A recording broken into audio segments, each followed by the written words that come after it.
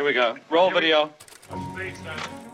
I think anybody creating something new must have an adventure. It's not cinema, it's something else. My advice to a young filmmaker is to make a movie every week. The whole bag of movies can be learned in about a day and a half. But suspense is essentially an emotional process. You gotta make films. You gotta make it and get it seen. Cinema for me is a world of when I dream.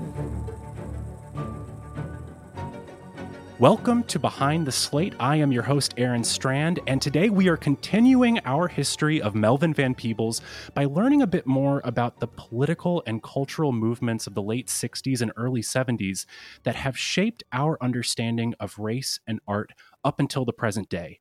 And to do that, I am speaking to Dr. Amy Abugo Ongiri. They are the Director of Ethnic Studies at the University of Portland and author of the book Spectacular Blackness, The Cultural Politics of the Black Power Movement and the Search for a Black Aesthetic, which I found to be an absolutely eye-opening and incredibly well-researched read. Amy, how are you doing today? Great. Thank you for saying that. Appreciate it. Oh, thank you so much for being here. Now, you start your book with a brief story, which I'm going to share now to kind of give us a historical starting point. So it's Mississippi, 1966. And a man named James Meredith, who at this point is known for being the first African-American student to graduate from the University of Mississippi. And he begins a one-man march across the state of Mississippi to highlight violent racism and encourage voter registration, which he called the March Against Fear. Now, interestingly enough, Meredith did not at this point associate with, as from my understanding, he did not associate with major civil rights organizations, and he would later be a bit of a conservative politician. But anyway, he starts this one-man march, and on day 2, he is shot and severely injured by a sniper. Now, Martin Luther King Jr. and 2 members of the Student Nonviolent Coordinating Committee, Stokely Carmichael and Willie Ricks, go to finish his march. And by the time they get to Jackson, Mississippi in June, they are joined by 15,000 people. However, this is perhaps not the most memorable moment from this event because during this march, Stokely Carmichael, who had been an activist since 1961 and by this point had become disillusioned with the white American political power structures, gets arrested, and upon his release, he spoke to a small audience during which he utters 2 words which ring loud and clear to this very day: Black Power. In this moment, June 1966, what does he mean by this? Well, there was a lot of tension between the student activists involved with the civil rights movement and the older activists who were mostly like from the church, like Martin Luther King and people like that. There were also factions from organized labor, but there was a lot of tension about nonviolence as a methodology. And in fact, on that specific march, there's footage where they're marching, King and Carmichael are marching next to each other, and someone yells something and throws something from the side, and Martin Luther King has to physically restrain Stokely Carmichael from responding in kind. So there was a lot of support for nonviolence among students, but there was also some tension about what that would mean. And Black Power was kind of open rejection of a lot of the tenets of the civil rights movement, specifically the desire to assimilate into American democracy. That was what the civil rights movement wanted to do. It was a kind of rejection of that, but it was also a rejection of nonviolence as a tactic. So that uttering Black Power led to things like, instead of saying "we shall overcome," Stokely Carmichael was famous for saying "we will overrun."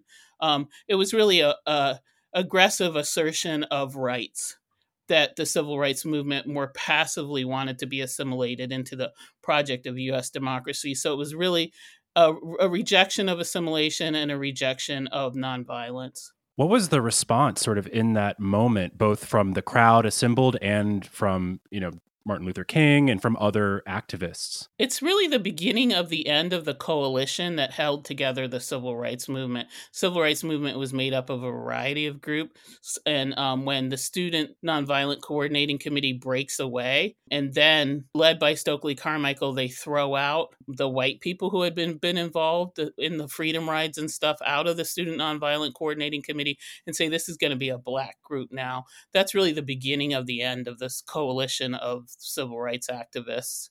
And in a way, they were on the cusp of all their major victories with the 64 and 65 Voting Rights and Civil Rights Act. So it was in a way ready to be over, but that uttering that phrase, Black Power, was really the beginning of the end of civil rights as a cohesive movement, and the beginning of Black Power. And that same year that Stokely Carmichael first articulates this vision, we have two activists in Oakland, California, who are also dissatisfied and disillusioned with the accommodationist policies of the groups they're a part of, and they decide to found a new type of militant revolutionary group. Their names are Bobby Seale and Huey Newton, and they found the Black Panther Party. Now, what do they hope to achieve? And is this in line with Carmichael's vision of Black Power? Black Power is really a large kind of category that includes like self-determination within the United States, the articulation of decolonization across the globe, and also within the United States, there's groups who want to break away and create a separate Black republic within the United States. So there's really a bunch of aims being kind of articulated under the banner of Black Power. And the phrase is actually first used by the novelist Richard Wright, who visits Kwame Nkrumah. Ghana is the first like African country to be decolonized. So he visits Nkrumah and looks at his movement for decolonization and is actually quite critical of it. So that's really the first time in the late 50s when that phrase is used. But when it's used in the US starting in the late 60s and 70s, it's really has a variety of goals and agendas, but the Black Panther Party, they were very clear. They had 10 specific things they wanted. And of those 10 things, 3 specifically have to do with police violence. So they wanted an end to the violent white supremacy in their community, which they saw being articulated through the police. But also they wanted land, rights, freedom, like the basic things that all people want, but in a specifically separate, self-determined, and Black way. And that's really different than the civil rights movement. And it's a basic program, and it simply says exactly what Black people have been crying for 400 years. 1, we want freedom. We want power to determine the destiny of our own Black communities. 2, we want full employment for our people. 3, we want decent housing fit for shelter of human beings. 4, we want an end to the robbery the Black community by the white racist businessman. 5, want decent education that teaches us about the true nature of this racist, decadent system. Education that teaches us about our true history and our role in the society and the world today. 6, want all Black brothers to be exempt from military service. 7,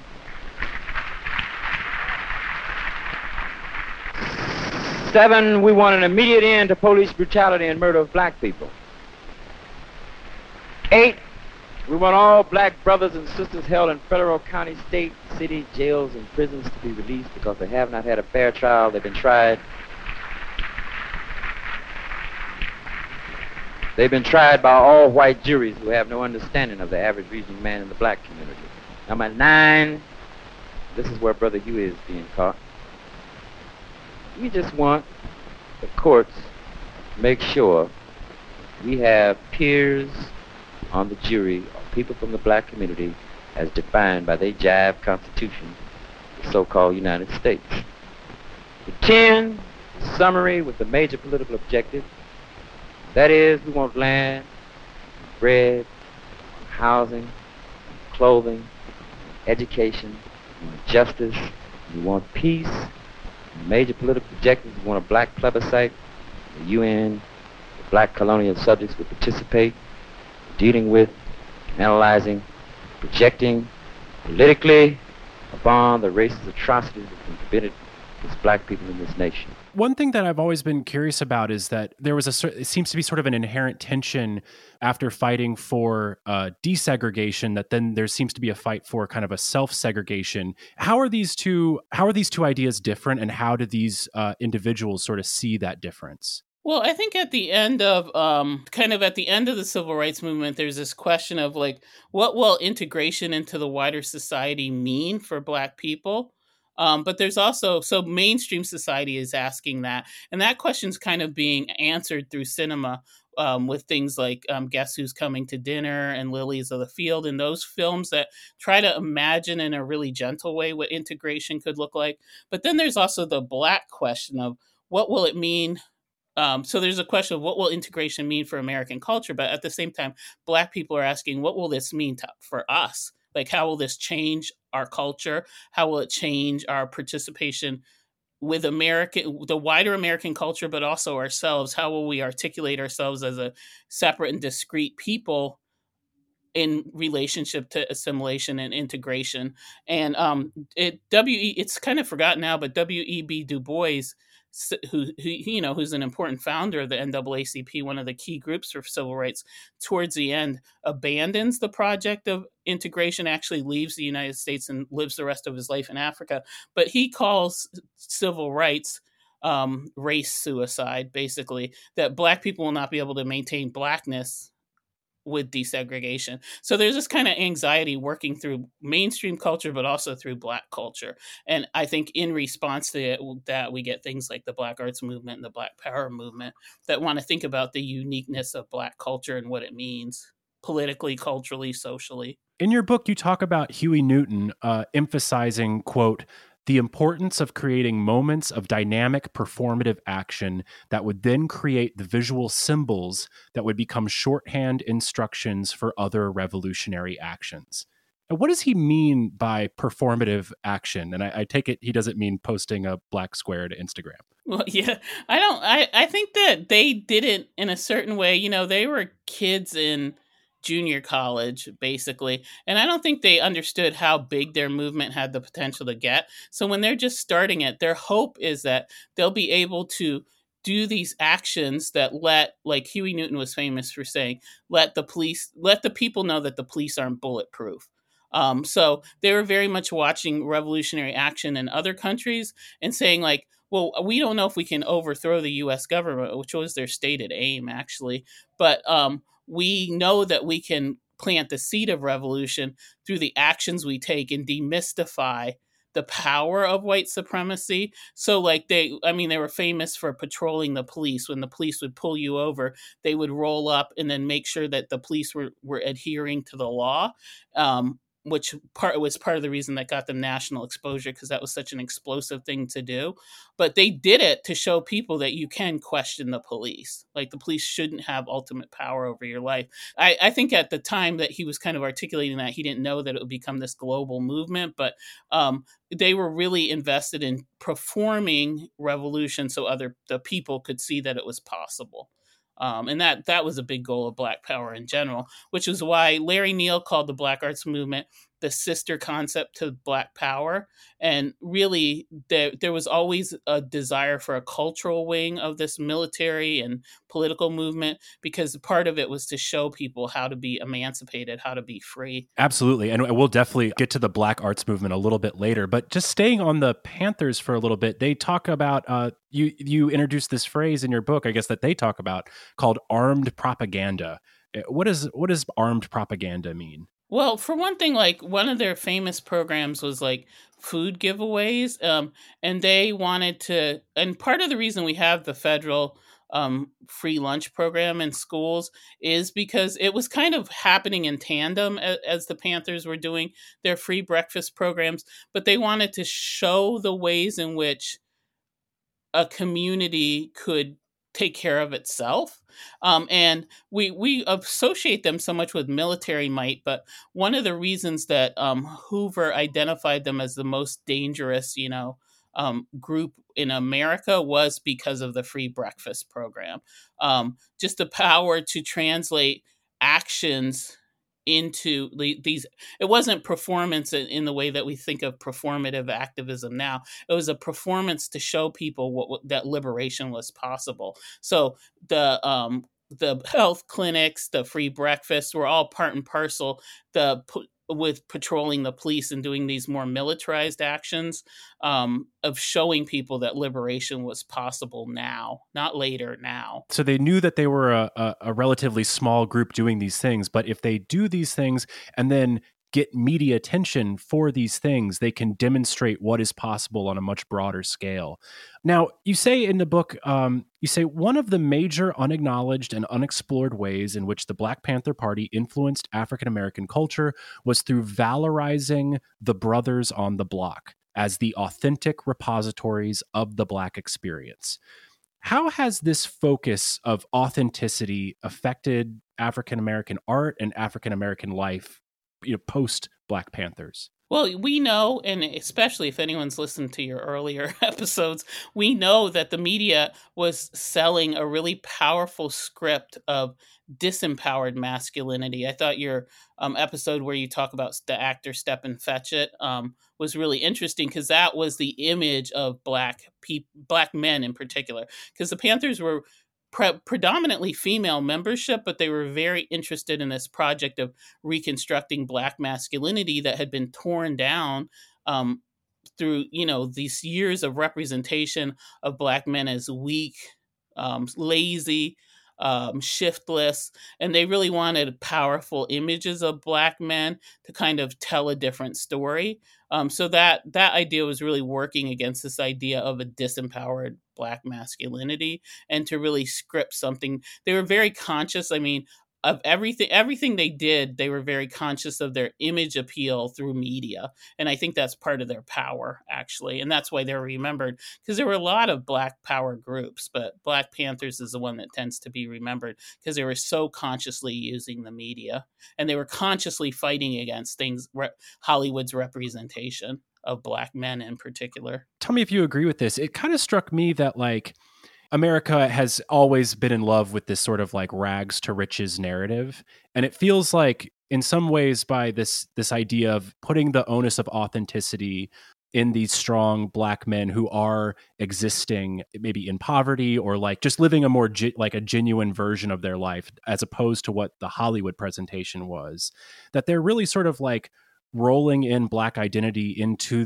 this broader American narrative of rags to riches and pulling yourself up by your bootstraps. Do you agree with that, or do you think that it's a slightly different take? Well, I think that especially this period lays the blueprint for how we think of Black people now as urban, kind of sophisticated in relationship to clothing, but also this kind of like really authentic idea of masculinity. And I think that the rags to riches thing actually this group was incredibly appealing to white people, as much as they wanted to speak for and represent Black people. They were incredibly appealing to white people, and part of the reason they were appealing was because they seemed to offer this really authentic experience of masculinity and sexuality in particular. So I think that was a big part of their appeal, and definitely the rags to riches thing is a narrative that they kind of fit into, and kind of, several of the people involved were actually very middle class, but who they really celebrated was this idea of like this kind of working class Black masculinity. So you touched a little bit earlier upon their use of the media.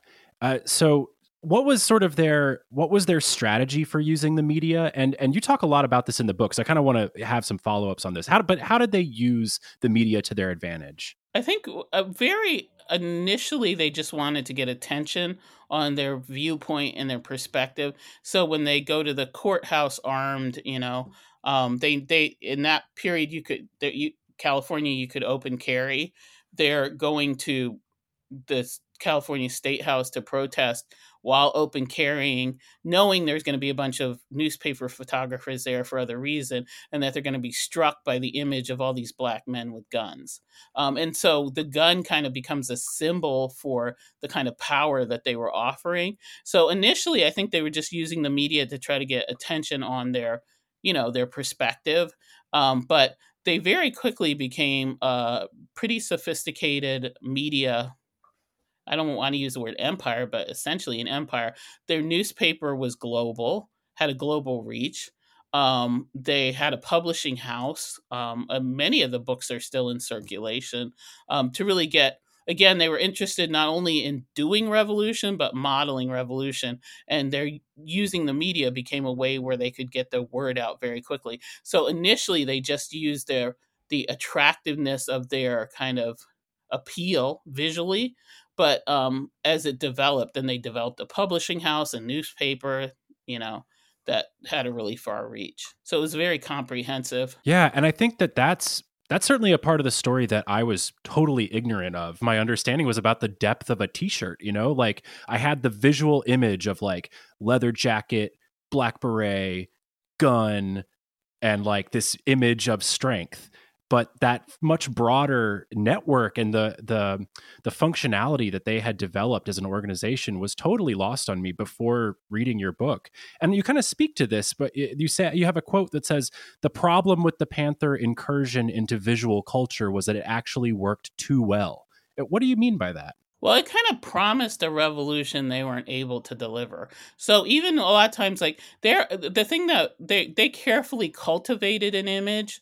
The uniform they picked was in contrast to the way civil rights workers dressed, which was very agricultural. They would wear overalls, or they would get dressed up in their Sunday best. The Panthers picked an image, their outfit, based on the fact that it was urban and cool, like urban sophistication. So they really wanted to be seen, and they wanted to be seen as now and even futuristic. But often, like, they were carrying guns, but the guns weren't loaded. So they weren't really ready for revolution, but they were ready to present the possibility of revolution. But people believed their promise of being ready to overthrow the U.S. government, and they just strategically, in a military sense, they were just not obviously ever ready to do that. One of the things that I loved about your book is that you talk about capitalism's ability to commodify counterculture. And, as a counterculture loving young person in particular, I wasn't fully aware of how the rebellious art that I loved, was being so effectively marketed to me.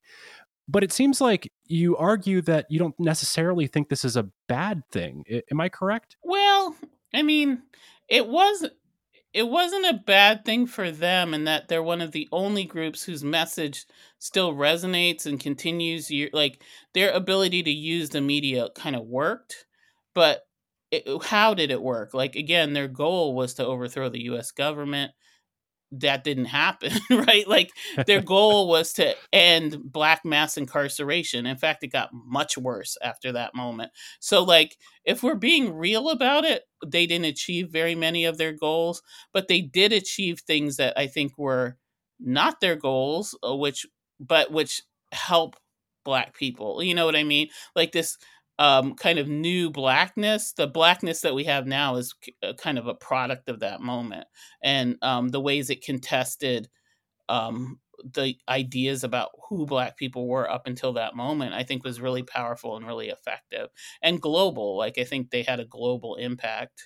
So no, they didn't end capitalism or a U.S. empire. No, they didn't end up in Black mass incarceration, but they continued a kind of possibility of liberation where people are still, kind of living through, like, you can trace a direct line between the Black Panther Party and Black Lives Matter as a movement. Where do you see that line sort of strongest? Would it be sort of the critique of abusive police practices? Yeah, I mean, yes, that, and also this idea of using mass culture, because Black Lives Matter really used, like, digital culture really well. They were using what they had at the time, which was newspapers and traditional media. Black Lives Matter continued their kind of innovative streak by using, digital media in new ways, and being very much concerned in representing police violence, like visualizing it.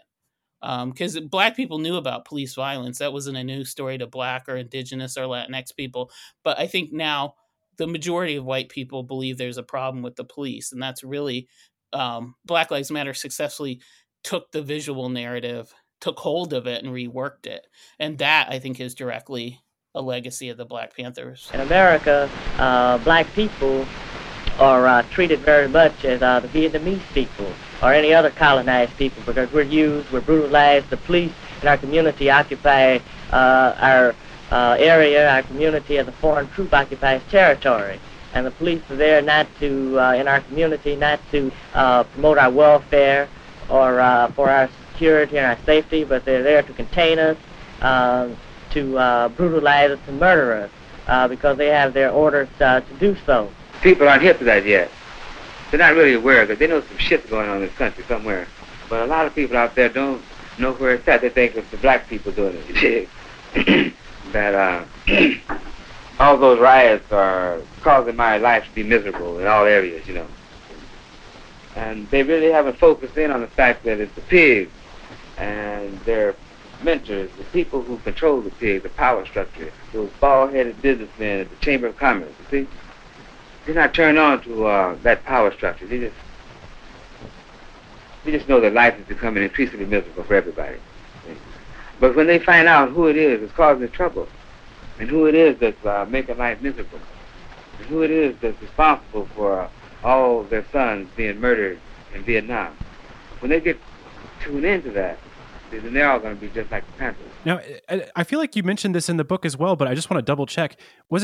Is it because of the Black Panthers that the term black came into wider circulation? For sure. It wasn't just the Black Panthers. Again, I feel like there's always this thing to like attribute to a single group or a single person. Like this was the cultural zeitgeist for Black people in that moment. So it wasn't just the Panthers, but certainly the Panthers popularized the idea of black is beautiful. I think there were major people popularizing that, and also like they very carefully cultivated their image. So like natural hair and things like that. Of course, they didn't come up with the idea of wearing like the afro, but they definitely popularized it. And they knew like Huey Newton looked like a movie star, and they knew, certain people like could really represent in almost a Hollywood-esque way this revolution. And they knew that, and they were pushing that like self-consciously. As you mentioned earlier, at this same time, sort of mid to late 60s, you also have something called the Black Arts Movement, which, as you mentioned, Larry Neal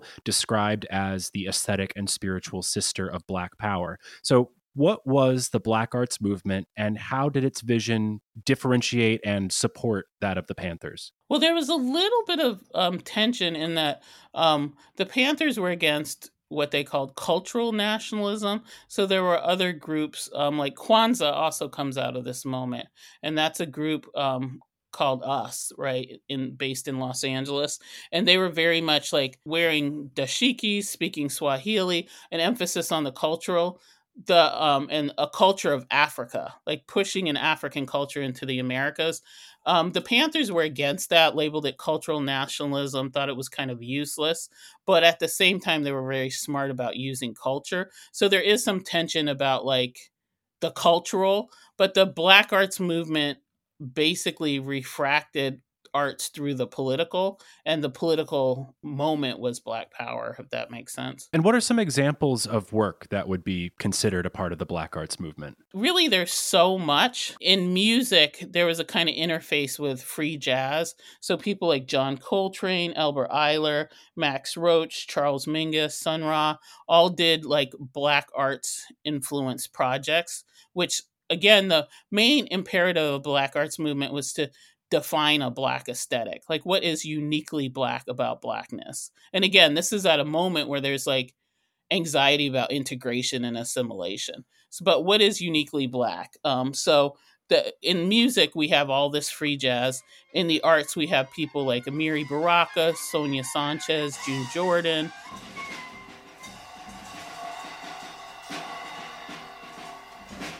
Black art. Poems are bullshit unless they are teeth, or trees, or lemons piled on a step, or black ladies dying of men leaving nickel hearts, beating them down. Fuck poems and they are useful. Would they shoot, come at you, love what you are, breathe like wrestlers, or shudder strangely after peeing? We want live words of the hip world, live flesh and coursing blood, hearts, brains, souls splintering fire. Really, theater and poetry were the places where the Black Arts Movement really thrived, because they saw these as movements that spoke to the people. So like the Black Arts Repertory, which is kind of the foundational movement for the Black Arts Movement, when Amiri Baraka and a group of artists form the Black Arts Repertory Theater in Harlem in 1965. And Larry Neal puts out these manifestos around it. They're really wanting to make an art that connects to the people. And they felt like theater was one of the things that could do that, but also poetry and spoken word and things like that. And of course, Amiri Baraka, who I guess at the time was Leroy Jones, and of course has played Dutchman, which is a fantastic play, and then is later made into a movie, a British production, I think. Now, jumping ahead just a bit, so 1968 is this sort of cataclysmic turning point. Of course, Martin Luther King Jr. is assassinated, and you quote Black Panther Eldridge Cleaver in your book, and he says, quote, "The death of Dr. King signals the end of an era and the beginning of a terrible and bloody chapter that may remain unwritten because there may be no scribe left to capture on paper the Holocaust to come." And at the same time, the tenuous alliance between SNCC and the Panthers devolves. Huey Newton is in jail. The Free Huey campaign is ongoing, and there are increasing attacks on the movement from the police and the FBI. Now, how do Black Arts Movement members attempt to make meaning out of all this? It's interesting because the kind of Black Holocaust that he was afraid of happening, I would argue in certain ways did happen, and it happened through mass incarceration. But I think they weren't foretelling the future. So I think they were imagining this big revolutionary battle in keeping with what had happened in Vietnam or Algiers or Cuba, when what happened in the U.S. was actually quite more insidious. And I think one of the ways the Black Arts Movement addressed the burgeoning incarceration crisis was through a kind of connection between the artist inside and the artist outside. So we have George Jackson doing the political philosophy, but then we also have all these incarcerated poets who kind of rise to prominence in that period. So it's really a connection between people who are incarcerated and not, that where we really see Black Arts Movement, I think, responding to what the upcoming crisis of incarceration. What about the divisions within the political movement in general? So between SNCC and the Panthers, and what's happening with Huey Newton, and what are some of the response there? Well, again, it's really, there's a break in the Panthers. In the late 60s, it begins to kind of fissure, begins to grow between Huey Newton's people who wanted to really look at the situation in the United States and the Americas, and the kind of segment who wanted to, Eldridge Cleaver group, who wanted to connect the struggle in the U.S. to wider global struggles. So he goes to Algeria and Tunisia and stuff like that. A bunch of Panthers go to East Africa, and they're hoping to spark global revolution.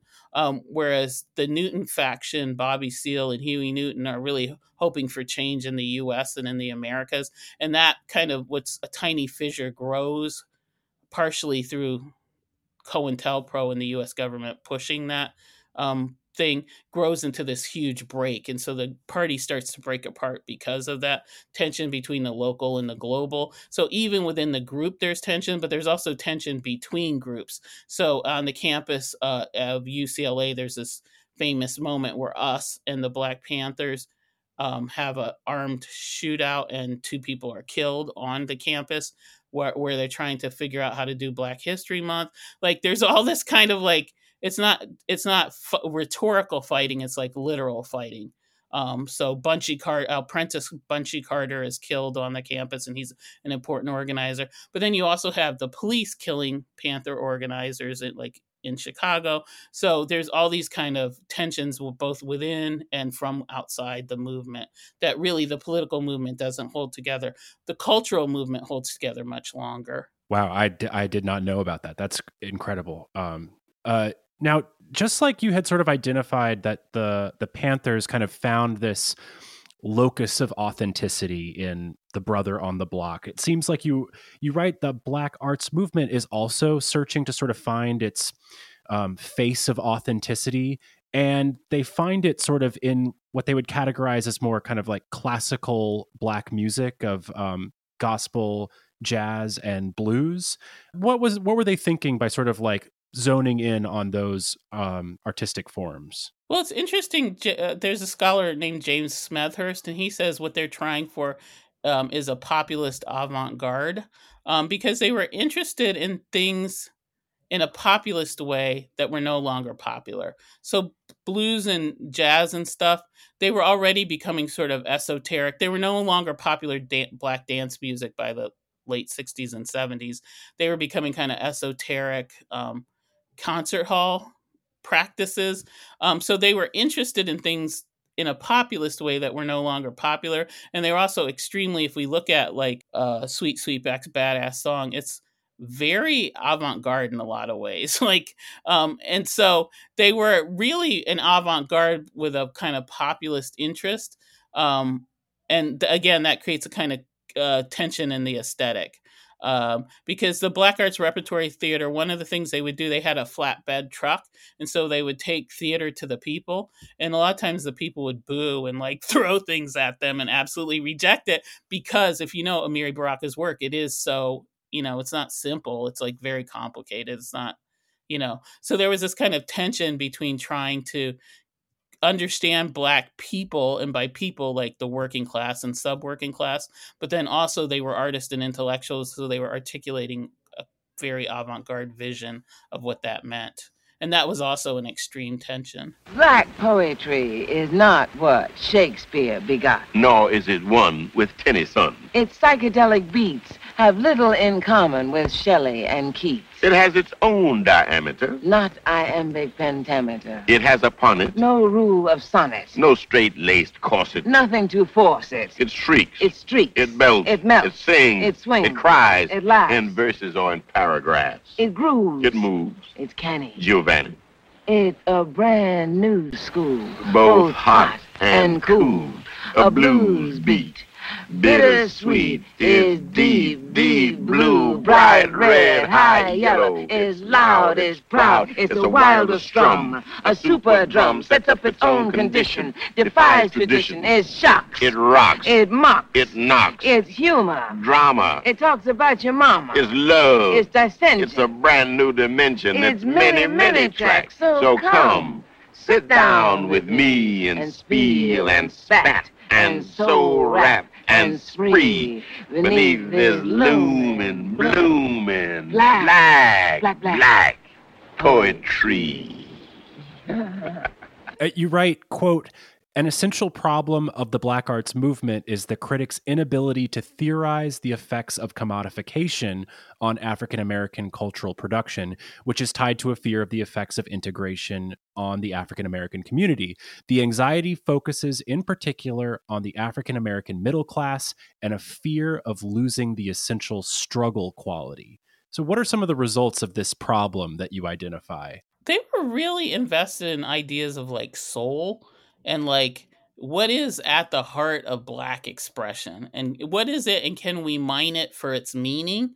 But again, they were often interested in, I think Sweet Sweetbacks is the perfect kind of movie to think about the problem, because on the one hand he has Earth, Wind and Fire, one of the most important R&B bands do the album, but on the other hand there's certain ways it's so inaccessible, because he was really shaped, as your earlier program shows, by this kind of European aesthetic, I would argue. You know what I mean? Like, just being in that kind of cultural milieu with Amos Vogel and those people, he was interested in a kind of like non-Hollywood aesthetic, whereas what people know is Hollywood. So there's a kind of tension between like getting at authentic Blackness and also this desire to create in these really avant-garde ways. So like the performer Albert Eiler, an important free jazz musician, tries to make an R&B album to make money, essentially.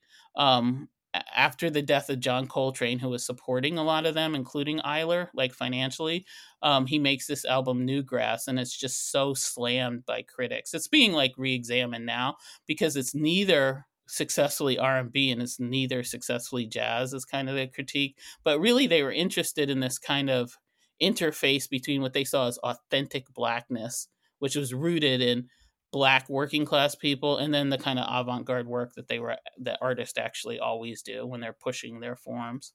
At the same time, you also mention how, you say here that William J. Harris, who wrote a biography of Amiri Baraka, said, quote, "No post-Black arts artist thinks of himself or herself as simply a human being who happens to be Black. Blackness is central to his or her experience in art." So do you feel that this is really the legacy of the Black arts movement? Yeah, I mean, my thing, I always say the way that we think of ourselves as Black now is really a product of the Black arts movement in a way that often isn't acknowledged. And the Black art, Snoop Dogg says, well, I wouldn't be Snoop Dogg if there wasn't a Rudy Ray Moore, the filmmaker Rudy Ray Moore, who makes the Dolomite films. Like, there's a certain way in which the way we think of ourselves as Black is because of this moment. And by that, I mean urban investment in certain kinds of like language and play with language, deep investment in historically Black musical forms, but even just the switch from thinking of Black people as primarily agrarian to thinking of them as primarily urban and northern really happens in this moment. And it's partially a product of the Great Migration, the second wave of the Great Migration, but it's also a product of the fact that in this moment, in places like Harlem, Chicago, New Orleans, people were really asserting through theater and poetry like definitional ideas of Blackness as separate from other kinds of American articulations of identity and culture. How is this a new development from sort of like that shift in thinking of like the Harlem Renaissance? What is the change in those decades that led to this moment? Sometimes people think of the Black arts movement as a second like Black Renaissance, like the Harlem Renaissance, but they were so different in so many complicated ways. But one of the important ways was the Harlem Renaissance was basically enabled by white patronage. And certainly there's some of that in the Black arts movement, but the Black arts movement, they're really interested in defining institutions. Like the Panthers created a publishing house, like there was Broad Street Press, which was a Detroit-based publishing house that published Black stuff. Like people were interested in creating their own institutions to try to articulate Blackness away from white cultural definers and creators. And that's really different. It has really different effects. Also, the Black Harlem Renaissance, they were interested in proving in certain ways that Black people could do art and be artists, whereas in the Black arts movement, they're really interested in thinking about, well, what is Blackness? How is it different? What shape does it take? Well, how is the worldview different? So they're really different moments. And they were also mooring Blackness to Black working class people.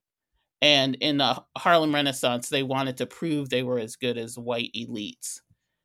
So W.E.B. Du Bois graduates from Harvard and does all these things, whereas the Black arts movement, they're interested in defining themselves in relationship to everyday Black people in northern urban centers. So they're really different moments. Yeah, fascinating. Well, I think that is a really good spot to leave it here for now.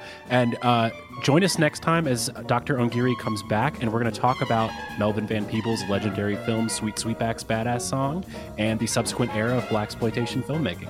All right, until next time, that's a wrap.